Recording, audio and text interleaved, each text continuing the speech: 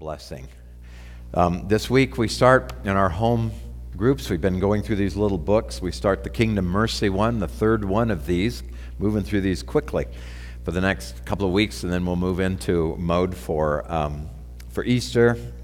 And then as we come back from Easter, we have a few more things that we're going to do concerning the vineyard, the vineyard's connection. We've been preaching about the kingdom of heaven and of trying to bring Jesus' approach. This was his primary approach to what he was doing. This is how he explained it. It's how he modeled it.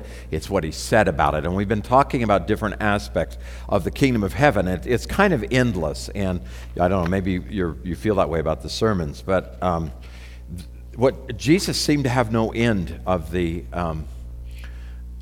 information that he wanted to give, what he needed to transmit and communicate to his disciples and to those that were watching, to those who were religious and trying to figure out who he was. There was this constant conversation of the kingdom of heaven. So you've got notes. They're on the back of your bulletin. It looks like a lot, but hopefully we'll move through those all right this morning. I do want to just put a little addendum. Last week I told you about a meeting that was a week ago Saturday called One Cry. I got an email. I won't read the whole thing to you, just the opening paragraph, because I didn't know at that point how many really had been there, what was going on. It said the One Cry team traveled to Reno, Nevada this past weekend. This came from the One Cry people. Said this past weekend as co-sponsors of the Acts 4 One Cry for Revival event taking place there. This all-day conference brought together 400 leaders from a diverse grouping of 60 churches and Christian organizations. I didn't know how many different had been there, but 60, mostly churches, and then a few parachurch organizations were represented there as well. That's an amazing thing. To me, it still blows my mind that event even happened. And I talked with Brent Brooks from Reno Christian Fellowship, who was key in making this happen, was really central. And he's stepping up for the next level. The next question is, all right, so now what do we do with this? How do we get involved and stay involved without trying to take control of what God is doing? My greatest fear is that we think somehow we can take control of revival. Revival is one of those things God has to breathe on us. I already know there's some ground root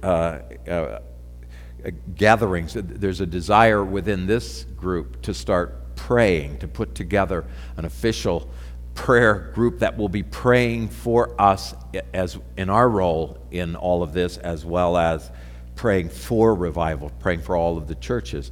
And so she hasn't volunteered yet, but I read her email. Shauna got sent on to me, and so we'll just make her the point person right here.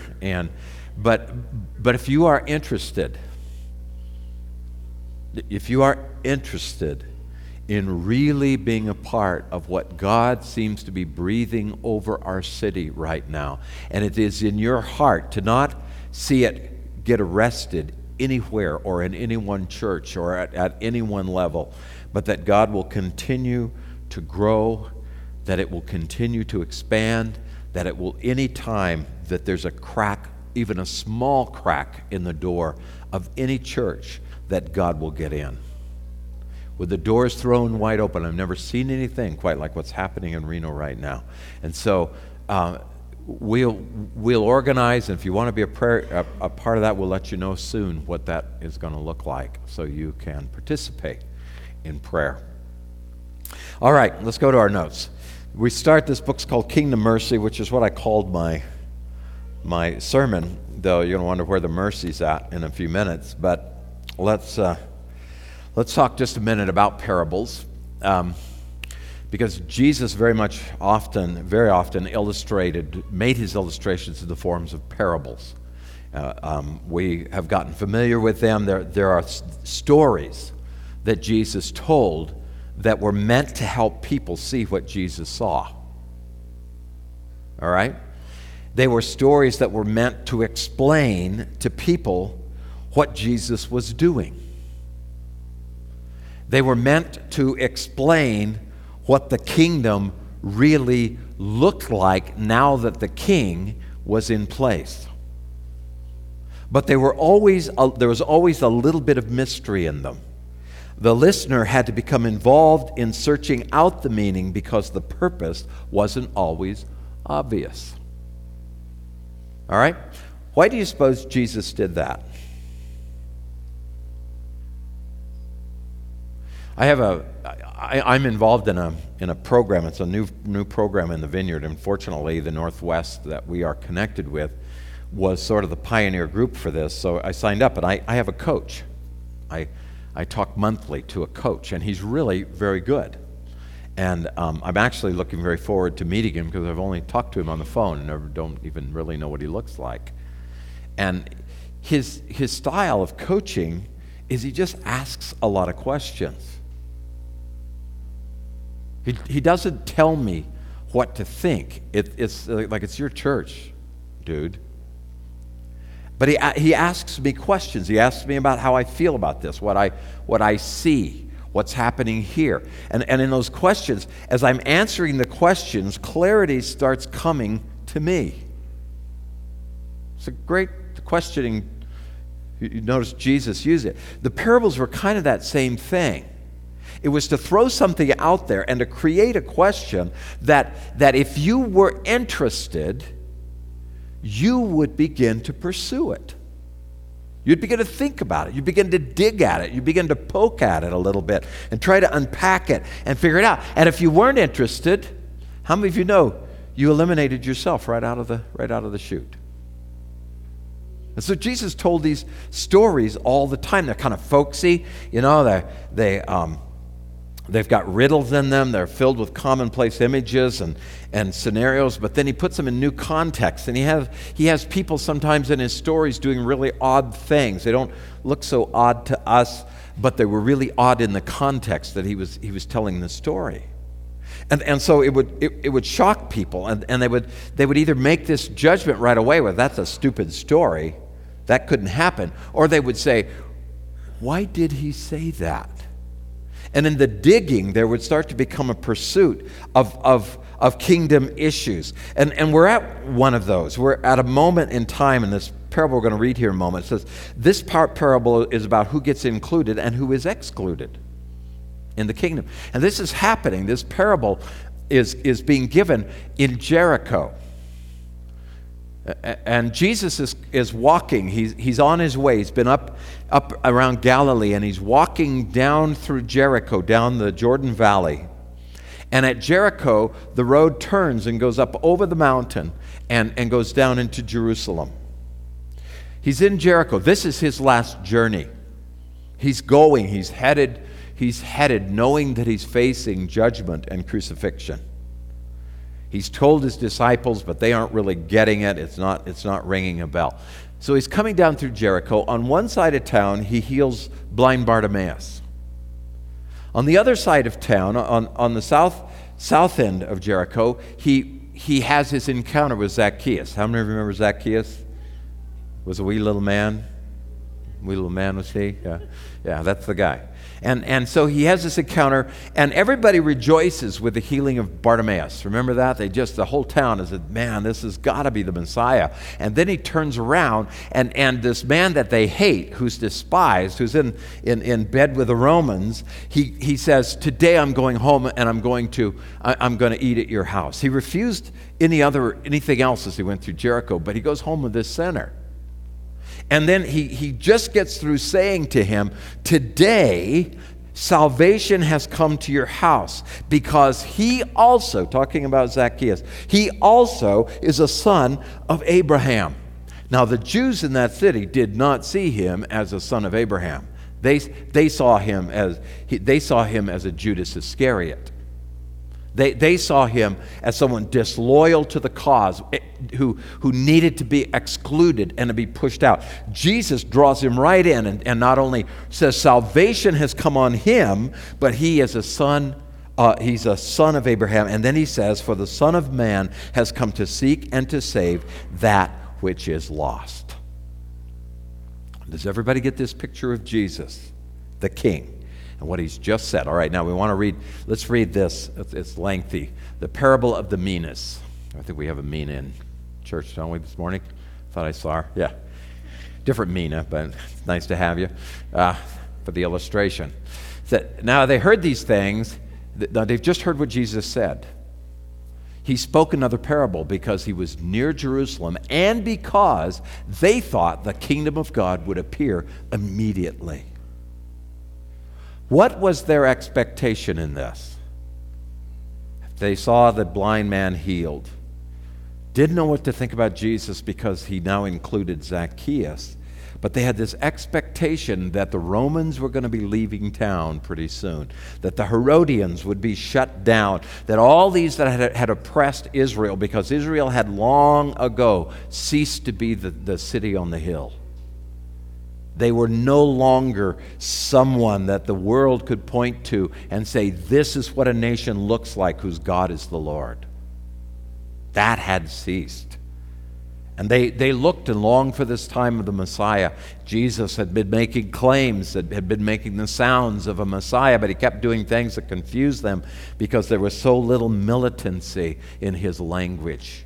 He wasn't stirring people to gather their swords and their spears. He kept talking about mercy. He kept talking about forgiveness. He kept healing people. He kept including people they didn't want to include.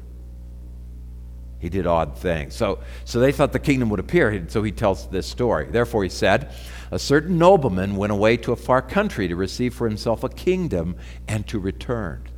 And so he called 10 of his servants and delivered to them 10 minas and said, that's money. And he said to them, do business till I come.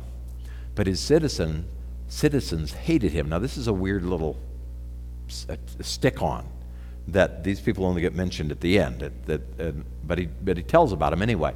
His citizens hated him and sent a delegation after him saying, we will not have this man to reign over us.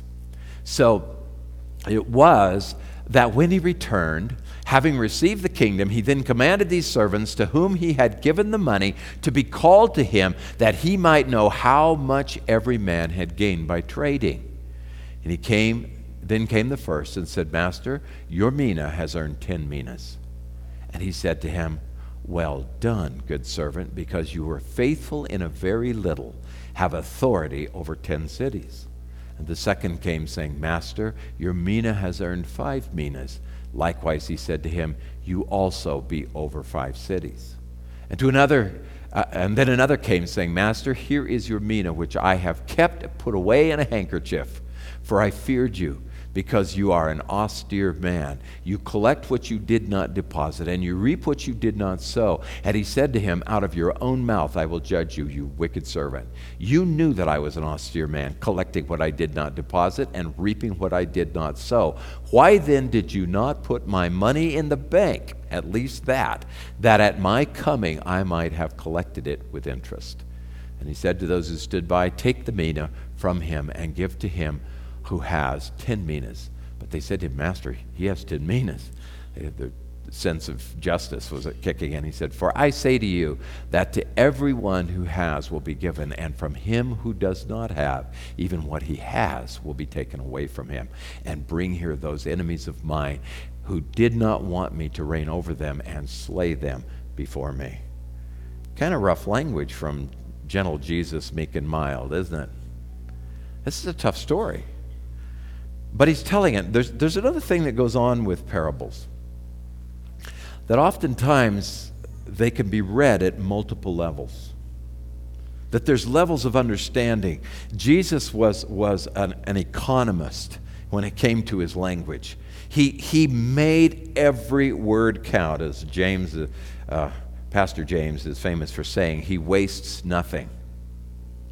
And so he was telling stories. He was telling a story that's good for us, but he was also telling a story for these people who were now a little questionable because of the Zacchaeus experience. They were a little questionable as to whether this guy Jesus was really getting it. He likes people I don't like. He's including people I exclude. And what's up with that? And Jesus puts this on. So at one level in this story, he's talking about Israel.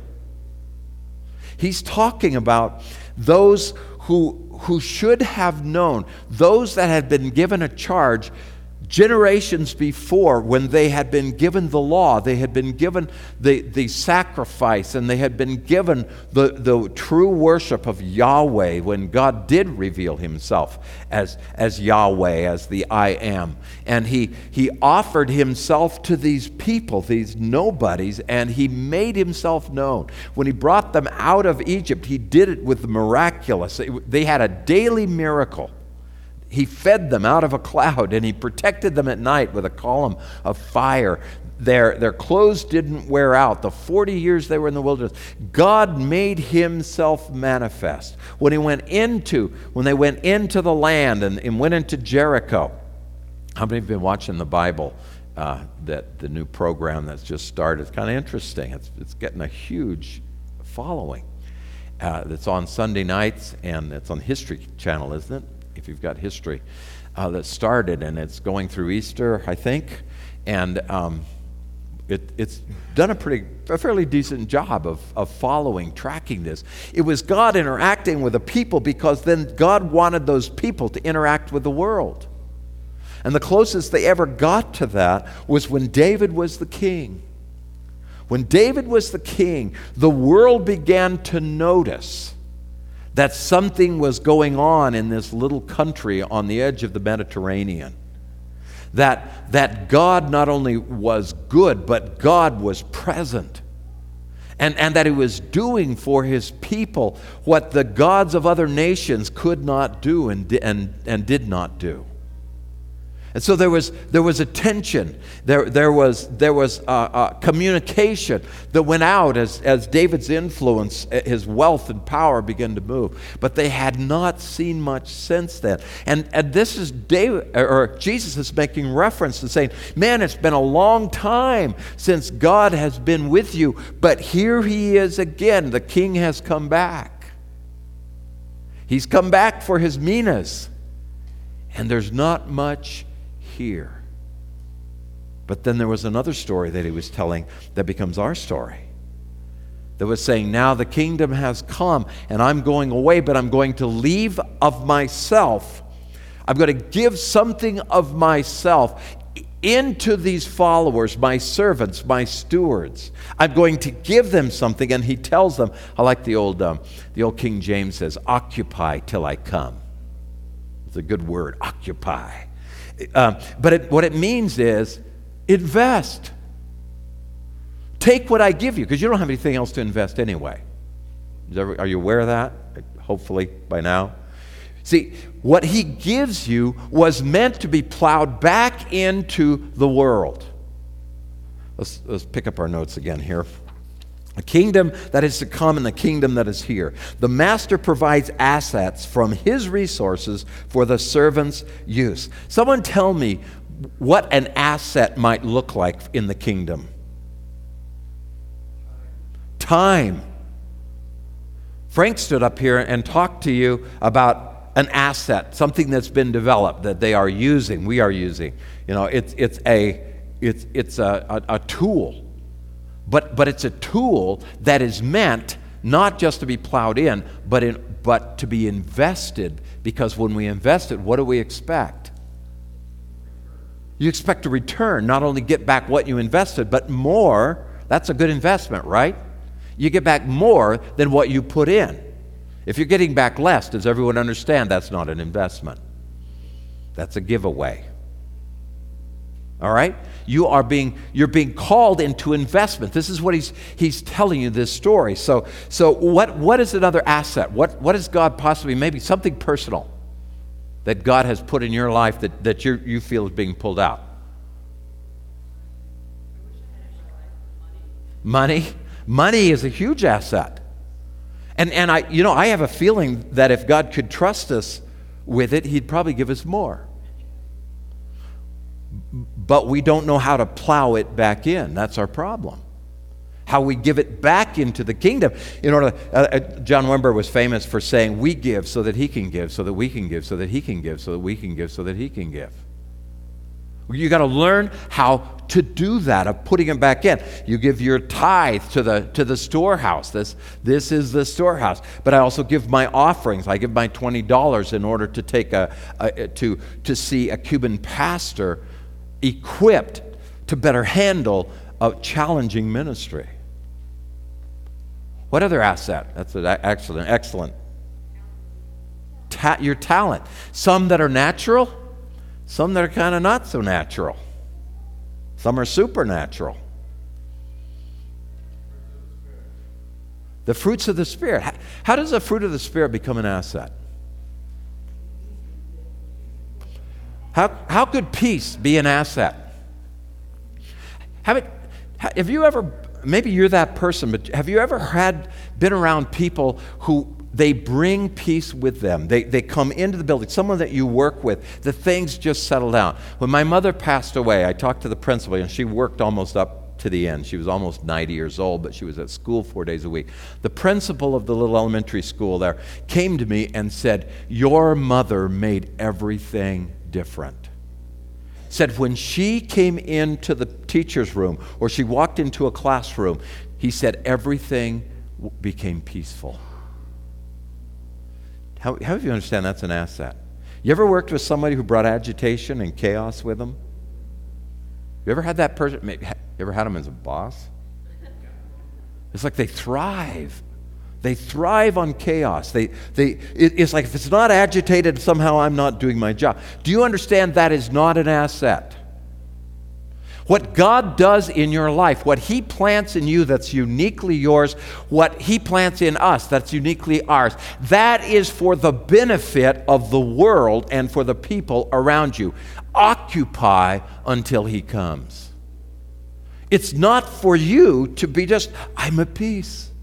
Hallelujah. Feeling pretty good about this Jesus thing. Well, good for you. But what are you going to do with what He's invested in you? If you enjoy it, wouldn't it be something if you became the peacemaker? Because blessed are the... blessed are the peacemakers. You get what I'm saying? He puts assets in our lives. He gives them, you know. The resources are an investment to make a profit. They're supposed to grow. The assets are an assurance of the master's continued trust, interest, and return. One of the interesting things that was said about the Holy Spirit was that He was a down payment. Is that in the Bible? He was a down payment. Down payment for what? Down payment for everything else God wants to come rushing through your life that has the Holy Spirit as the driver, as the root, as the source, as the direction. Is that right? It starts as this down payment that comes in salvation. It's rich and it's freeing, but that's not all to it. See, part of what He puts in our lives is just proof. First of all, that He's been there. And second of all, it needs to be proof that He's coming back for it. He's not just coming back for you. Yeah, what I'm saying here? He's not just coming back from you. He's coming back from for what He invested in you.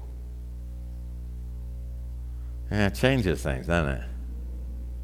See, the part of the story that's hard in this particular parable is that when the king comes back, there are those that go or that can't wait for him to come through the door. That mina he gave me? Do you think there was some bragging among the 10 guys? You know, we only hear about 3 of them. But among the 10 stewards who were given something, you imagine a little bragging going on? 10 invested, got back 10. The guy with 5, he's going, well, I got 5, but I'm better than 2. You know, and there's just this thing of why? Because when he comes back, they want to give a good report. The purpose that he gave it has been realized. I have more than what you gave me, and I give it back to you. Is that true? See, you see he's coming back for you, but he's coming back for the you that was invested in. Because in the kingdom of heaven, no matter where you are right now, you can be more than you are. There's an investment in you. The Holy Spirit, the down payment is in you. And there's not a one of us in this building who has already discovered everything God wants to use us in and everything he wants to do through us. You have no idea. Okay. The assets are assurance of the master's continued trust, interest, and return. The other people's story. All right, there are some citizens that resist the king's claim over their life. They have no value for the king's presence. Now, this is a really unfortunate piece of the story, but does everyone understand this still remains true? But here's what's going on. These malcontents, not only did they follow him. This actually has a little story in history that came out of Israel, and when one of the, I'm not going to remember his name right now, but they all knew this story of one of the Herods that when Herod the Great died, he went to Rome in order to become appointed in Dad's place. And the first time he did it, he was successful, but there's a group of people from Jerusalem that followed him to complain about this man because they didn't want the Herodians.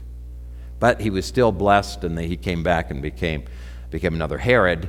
And second time around, he had to do it a second time, and he didn't. He got thrown in jail. He didn't do such a good job. They had this in their history, and they knew this story. So there's a little reference here that Jesus is making about following and complaining. But Jesus was just saying, basically, to them, there are those among you who don't like the story I'm telling.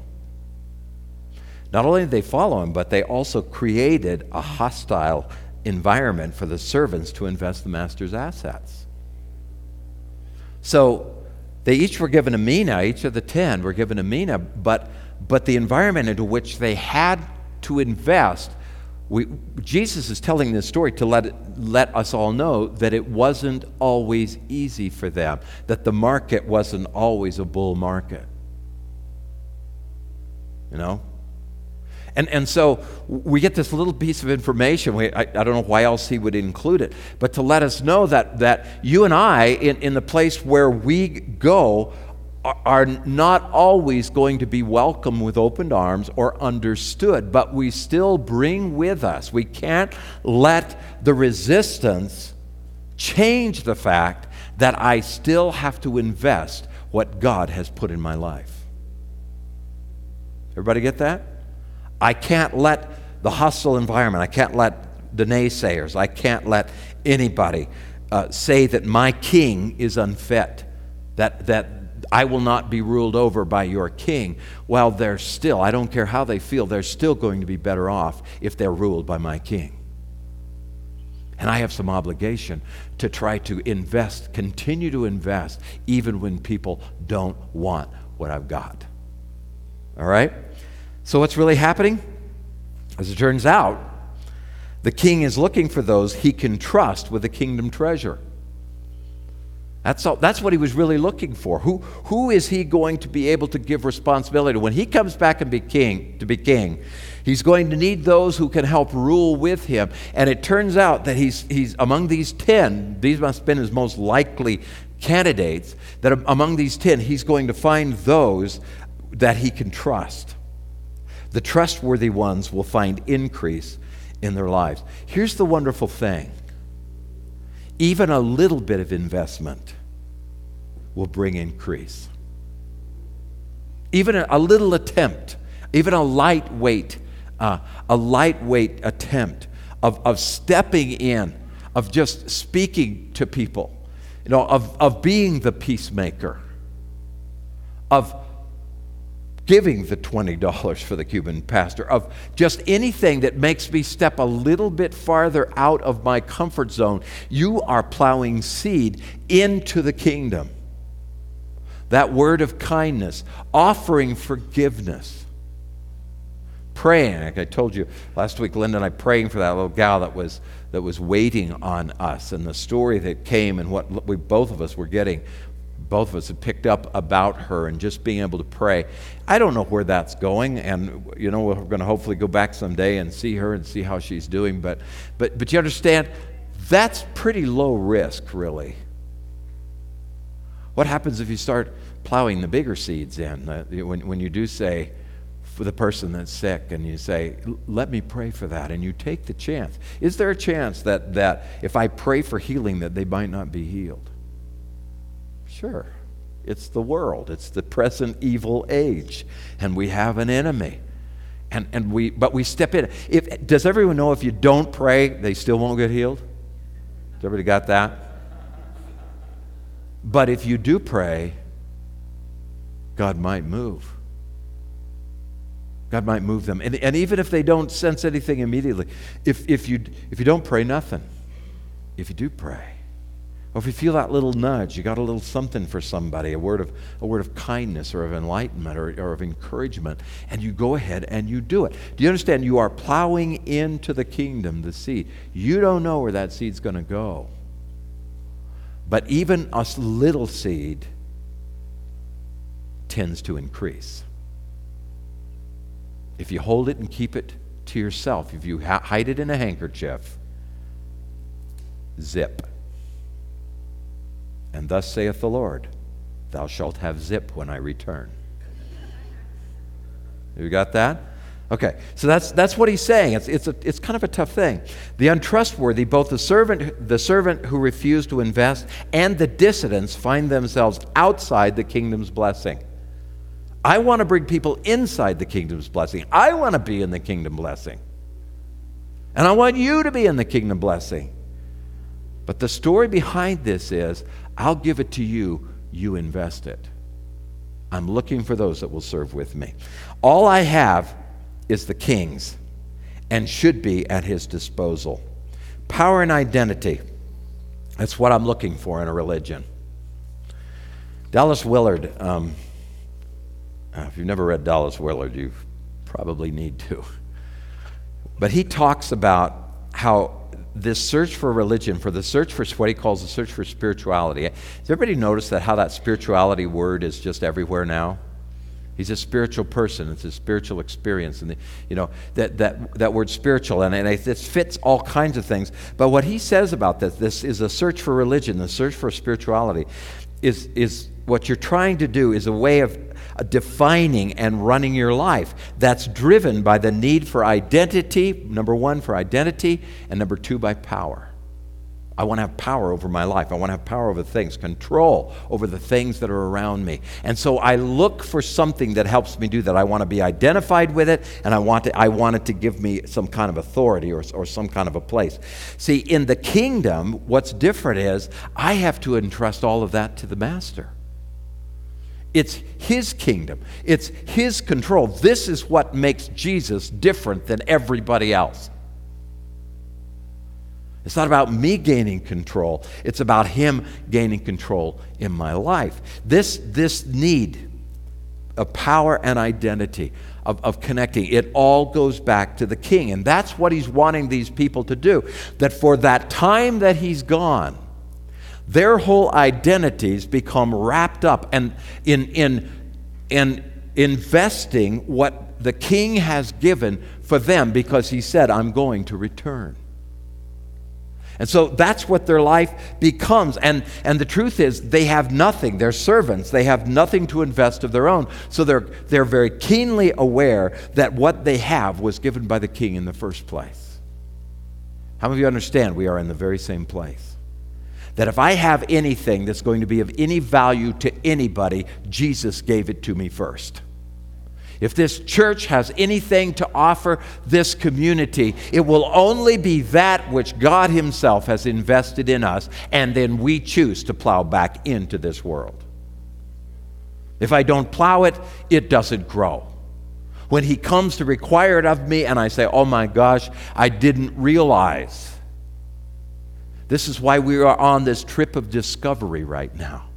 talking about the kingdom of heaven because I want you to be those people. When I say fully equipped, what I'm talking about is moving in the investment that God has made in you. And finding those places where maybe you don't even know you are gifted. See, this is the story. It's all the kings, power and identity. 2, the kingdom of God is an upside-down world that yields eternal benefits, but it does it in a million counterintuitive and non-manipulative ways. There's a mouthful. See, this world, Jesus made it topsy-turvy. By the time the disciples come along, when we're done reading Mark, you might want to start reading the book of Acts again, because Luke and Acts are intimately joined. They're telling the same story, only the kind of the before and after story. But you remember what the disciples, when they came into a town and they said, "Oh, we know who you people are. You're the ones who have turned the world upside down." In other words, what you do doesn't make sense. It doesn't operate the world operates, but it gets results. It changes lives. It brings wholeness. It takes what's broken and it fixes them. And we can't make sense out of you people. You turn the world upside down. This kingdom it's topsy-turvy. Jesus used compassion. He used mercy. He used forgiveness and put it in the foundations of this kingdom. It was a day-to-day response that we learn from the wooing of the King as he loves us. And we learn to love him back. We respond in love in this kingdom instead of harshness and power and authority and the top-down kind of push and manipulation. Jesus does this bottom roots level up of mercy that he puts in my life. He forgives me of my sins. That's how the whole thing starts. Instead of holding me accountable for my sins and punishing me, he sets me free. That's my initial blast into the kingdom. How weird is that? Whereas as the kingdoms of this world want to make you pay for your stuff. You don't take anything that you don't pay for. And the kingdom of God comes along and says, you can't pay for what I've got to give. Let me invest something that's not going to make a whole lot of sense. And then your world begins to make a difference for other people. Okay, where are we? At the end. So what's really happening here? Is that where I'm at? 3. Oh, okay, 2 more parables. I am at the end. 2 more parables. Thank you very much. I just want to read these quickly because I want you to see Jesus talked about this other word. This is in Luke 13. This comes right after he's healed a woman who has been bent over. She's had a spirit of infirmity for 18 years, and she has been over, haven't even what that would be like, bent over looking at the world like this. Interestingly enough, Jesus calls this woman a daughter of Abraham, just like he called Zacchaeus the son of Abraham. Said this woman who really belongs to the cause, who really belongs to the kingdom, why shouldn't she be set free, even if it is a Sabbath? And then he tells this story, and he's talking about that little woman, just like the other story was talking about Zacchaeus, who now is going to start plowing back into Jericho what he had stolen before. He was going to become a man of the kingdom, an asset. They just didn't get it. So he says this. He said, what is the kingdom of God like? And what shall I compare it? It's like a mustard seed, which a man took and put in his garden, and it grew and became a large tree, and the birds of the air nested in its branches. And again he said, to what shall I liken the kingdom of God? It's like leaven, which a woman, that's yeast or some kind of agent, which a woman took and hid in 3 measures of meal until it was all leavened. What's the point of this? You don't need a lot of it. You just need some of it. The investment that you begin to make, and you have probably been making, doesn't have to blow everybody away. You know what I'm saying? Sometimes it does. Sometimes it sets people back on their ear. Jesus did it. But what he was saying at this point in time was, I just made an investment in this little woman's life, and now she, for the rest of her life, is going to invest a miracle. She will never stop telling the story of an encounter she had with me, of being set free from a spirit that had kept her bound for 18 long years. And you, with all of your Sabbaths, never one time changed her situation and probably didn't even notice her. But now I take this little woman, and for the rest of her life, she will be yeast and she will be planting seeds, because she will say, I met him. His name is Jesus, and he changed everything. You think Zacchaeus ever shut up? He probably became more irritating than he was before. And never stopped telling the story. I was in a tree. It was like, dude, I was in a tree, and I was hidden, thought I was really hidden. Jesus knew. He's like, he always knows. And he comes along, and he's going to tell the story for the rest of his life.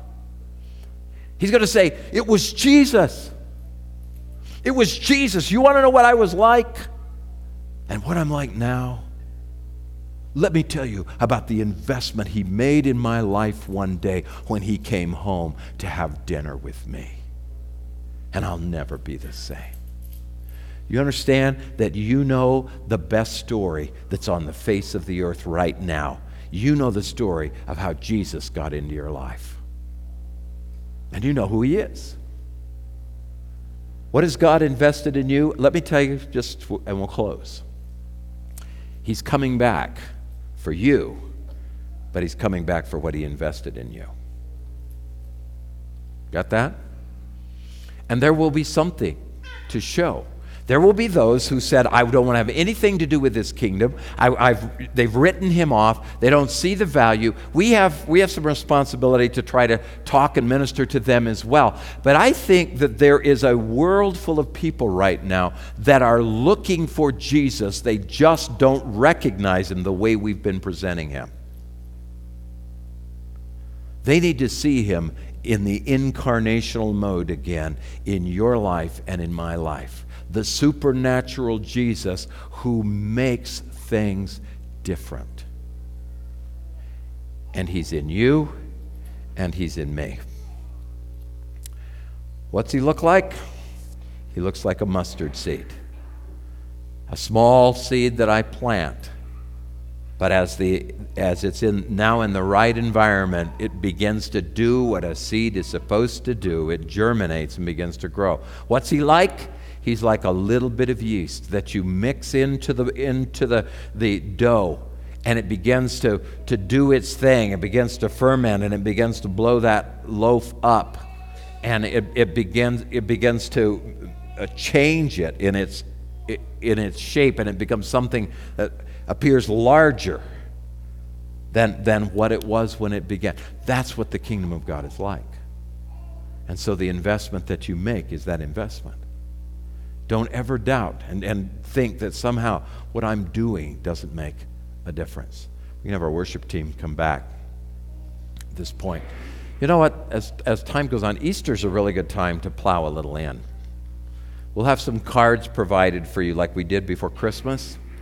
So you can have them and you can invest them. You can invite people to come to church, and it'll have our time on it and a map and so forth. A friend or anybody you meet, you invite them to Easter. People are open. I don't know why, but they're open at Easter, at Christmas and at Easter, and we might as well plow a little seed. Some of you are going to be asked to plow some big seeds. You're going to be asked, be pulled out of your comfort zone. In fact, all of us sooner or later ought to be and better be pulled out of our comfort zones, pulled into places where the challenges are bigger than we are. That way we know the investment's him and not me. But God's calling us all. He's calling us out of our places of complacency and sometimes just, I'm just ignorant. I don't know, But God's teaching me and He's pulling me forward. Let's stand. We'll probably come back to some of the parables after Easter, maybe even this next Sunday. We're wrestling a little bit, but as we go into the kingdom mercy, say, where's the mercy in this? Does everyone understand this entire parable is about how good the king is? He gives me my mina. He gives it to me to invest. He gives it because the investment begins to bear profit. And the profit is always in the form of people. Always people. And so he calls us all in. You are the servants He's talking to this morning. Everyone in here. So we worship and then we close this down. This is God's call. Your time to do some business with Him and settle accounts with what's happened so far and what you wish to have happen in the future. Before we close, I want the band to just keep playing here for a moment. But I want us to do this, just a little bit of an exercise. I want us to just stand quietly before Him for a moment. If it helps to close your eyes, do that. But let's just ask a simple question. Lord, what do you want me to invest this week?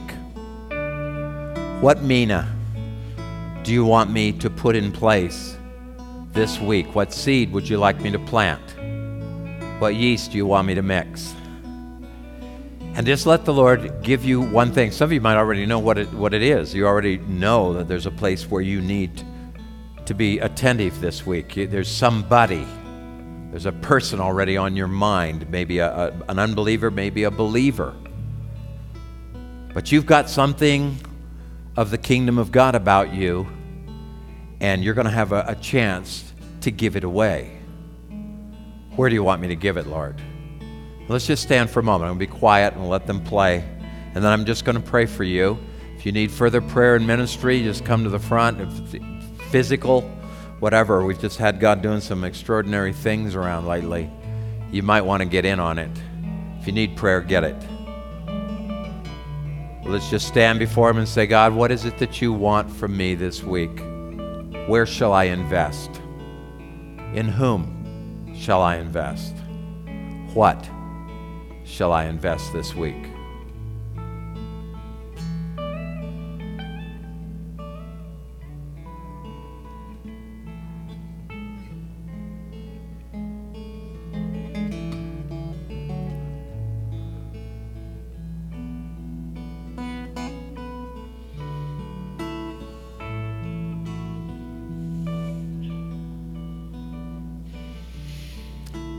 Thank you, Father. Continue to speak to us, Lord, because we aren't finished hearing. We've got to hear from you.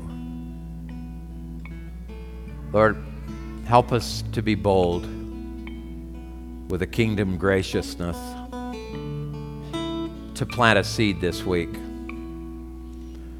Father, to water a seed, maybe even harvest some profit. But let us be about our Father's business today. Thank you, Father, for what you've given me. I thank you that I have something to invest, that I was not overlooked, Lord, and you gave me my mina.